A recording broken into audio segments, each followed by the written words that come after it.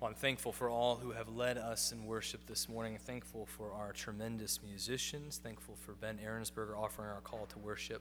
Thankful for all of you here in the sanctuary and all those that are watching on the live stream as well. We are continuing a sermon series today, our prophet series. Can you hear me now? Listening to the prophets.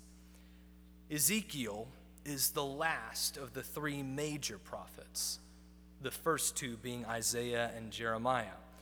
And his book tells of a people in turmoil. Those living in the southern kingdom of Judah were conquered in 586 BCE when Jerusalem was sacked and the temple destroyed. Some Jews were left in their homeland, but others were deported and displaced in Babylon. Every level of social standing was affected by this conquest and deportation. The Jewish king, Jehoiachin, was forcibly taken to Babylon, as well as the priests. Now the prophet Jeremiah predicted that the temple would be rebuilt.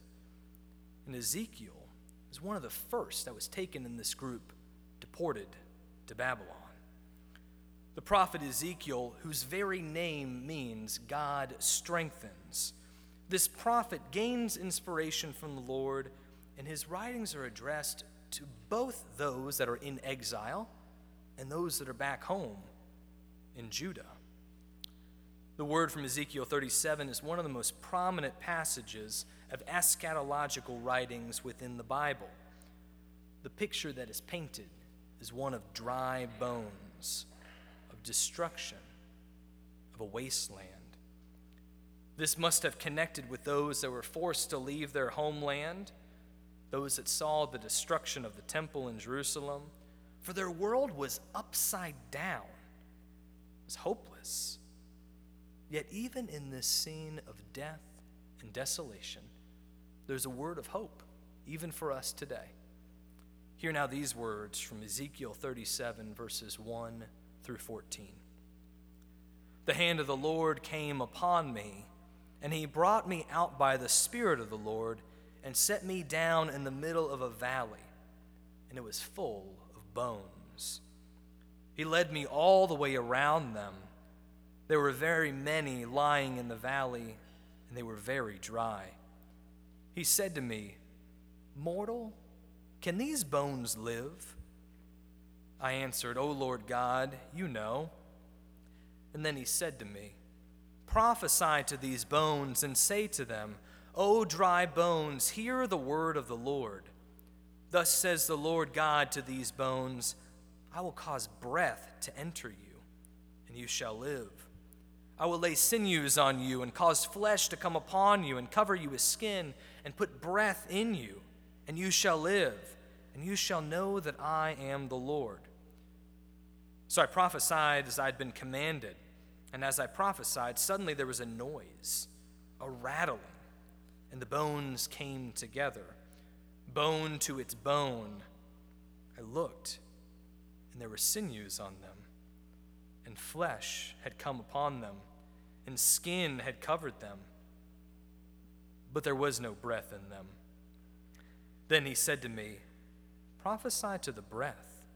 Prophesy, mortal, and say to the breath, Thus says the Lord God, come from the four winds, O breath, and breathe upon these slain, that they may live."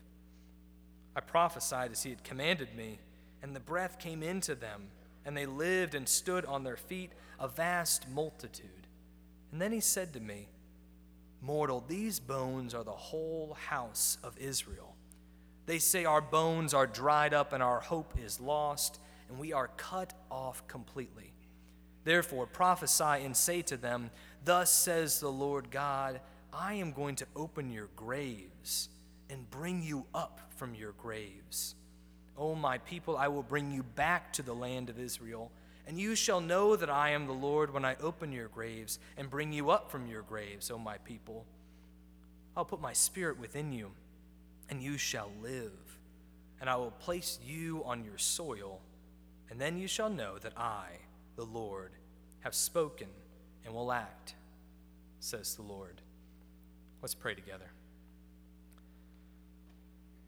Lord, may the words of my mouth and the meditations of our hearts together be pleasing to you, O God. Amen. Dry bones lying in a valley. It's one of the most grim pictures and images within Holy Scripture. And yet these bones are depicted in works of art and serve as a muse to hymns and gospel classics and acts of contemporary Christian music. In this place where Ezekiel is taken, there has been something awful that has taken place, something violent enough to show that death is all around. Within the introduction to this passage, the hand of the Lord leads Ezekiel to this valley, and Ezekiel is asked, "Mortal, can these bones live?" The answer is so obvious to the prophet that he answers, "O Lord God, you know." There is no life to be had in this valley, for violence has taken hold here, and these bodies have not even been properly cared for or buried. Instead, they lie out scattered. Within this scattering, there is a double image. For Israel and Judah have already split, a northern and a southern kingdom. And due to violence and power, other larger, more powerful empires have come and scattered these kingdoms. Most obviously, within a diaspora, there is a group displaced. There is little possibility for unity. Just like within scattered bones, there is little chance of life. Yet, Ezekiel is told to prophesy to the scattered dry bones among him. Ezekiel is being asked to set this scene back in order. He's called to bring life and unity to a place where there is only death. He speaks the words that are called to him from God, and when he does, there's a rattling, a sound of bones coming together, of flesh and tendons and ligaments all coming together to look not like death, but like life. And in keeping with the Genesis narrative of creation, it takes 2 steps. Genesis 2:7 says that the Lord God formed man from the dust of the ground and breathed into his nostrils the breath of life, and man became a living being. In a similar way, we see the dry bones form into the likeness of life with sinews and flesh, but breath seems to be a second step required for life to be flowing. As such, Ezekiel shares the word of the Lord and breathes and fills his lungs with breath for the whole multitude gathered together. In seeing this distinction of bodies with and without breath, and these bodies formed but not alive, it actually brings up quite a bit of controversy in Christian history. The question being, what is a body for? Gnostics believed that the body was unholy, that flesh caused us to stumble and to sin. They believed the ultimate way of experiencing life and holiness was to be a spirit, as God is spirit. This is interesting, but also deeply problematic for a spirit God that loved us so much to become flesh. Gnostic theology would have no understanding of this type of action. Meanwhile, early church fathers such as Tertullian and Irenaeus were adamant that a body is required to overcome death. Irenaeus said, "It is the whole of us, body and soul, that bears the likeness of God both within our very being and within our bodily words and actions. It is through the resurrection of our bodies that we take on the perfect image of Jesus, the risen and glorious man. Respect for our bodies and the bodies of others is an essential element of the Christian gospel," end quote. It's clear that bodies are not meant to lie as a pile of bones depicted in Ezekiel's prophecy. Most basically, we care about people due to our Christian faith. We care about their well-being, their minds and bodies and souls. And our faith in Christ calls us to care for our neighbors and our enemies, and complete strangers that we may never encounter in this world of over 7 billion people. We are to care for the living, but not just the living. Tom Long, in his book, Accompany Them with Singing, The Christian Funeral, suggests that the purpose of a Christian funeral is to enact the human obligation to care for the dead in such a way that we retell the story of baptism. Caring for the living and the dead are Christian values. Because of the words of Tertullian and other church fathers, there was a bit of superstition about the care of bodies and the impact that it may have on life in heaven. Some of this still continues to this day. My grandfather died when I was in elementary school, and he was cremated. In seminary, in class, I remember mentioning my eventual desire to be cremated. Sometimes you talk about weird things in seminary. And a classmate of mine said, "Oh, I can't imagine that. What a pain for God to need to sort through all the soot and dust to find all the pieces of you for the afterlife." To which I responded, "You better believe it." Because doesn't that sound like the nature of God? Forming and collecting us, even out of the dust and the ashes of life and death?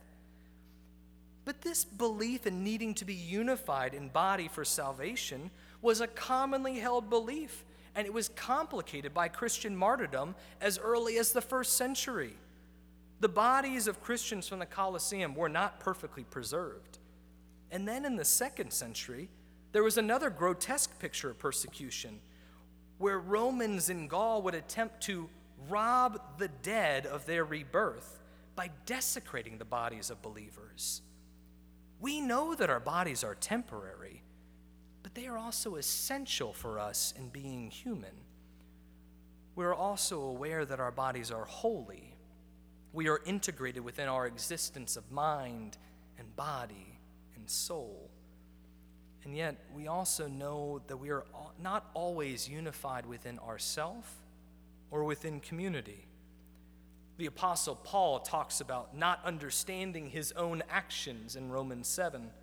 He talks about not doing the good that he wants, but instead participating in a kind of self-sabotage, in wanting to do good, but instead doing something that is harmful or problematic or evil.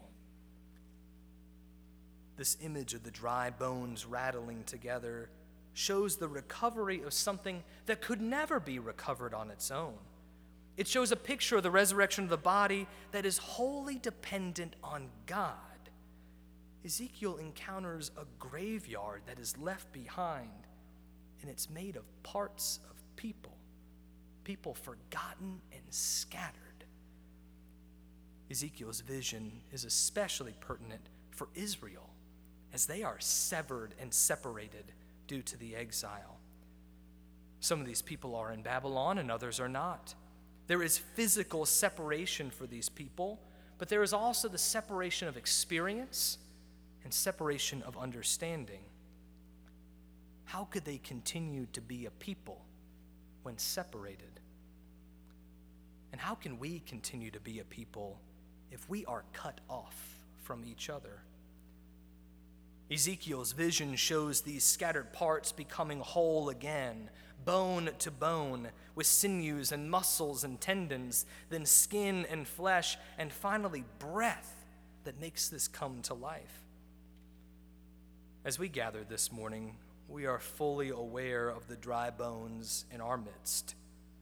With an ongoing war in the Ukraine, a horrific shooting in Buffalo last week targeting a black community, and just a few days ago, a school shooting at an elementary school in Texas. It's heartbreaking. It's honestly too much for us to process. Dry bones and death are nothing new for us.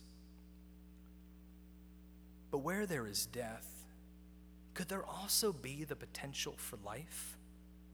Where there is destruction, could hope not also be found? can these bones live? Not by my own doing, and not by yours either. But when we gather in understanding, when we take notice of God's Spirit alive within us, then new life is possible. And unfortunately, these types of tragedies are highly profitable in the same way that rage and anger keep us engaged on certain platforms. These emotions have their place, and I'm not at all suggesting that there is not ample reason to feel such a way. It's just not a way for people to move forward together. Current level of discourse regarding these conversations and other pertinent issues of disagreement are troubling. The topics are sensitive and the pain is real. But often there seems little hope for moving forward together. I'm not at all suggesting a moderation of convictions that meets on the middle of every issue. But instead, I'm wondering if the church might be able to offer a model for the outside world of peaceful disagreement and remaining in conversation and relationship.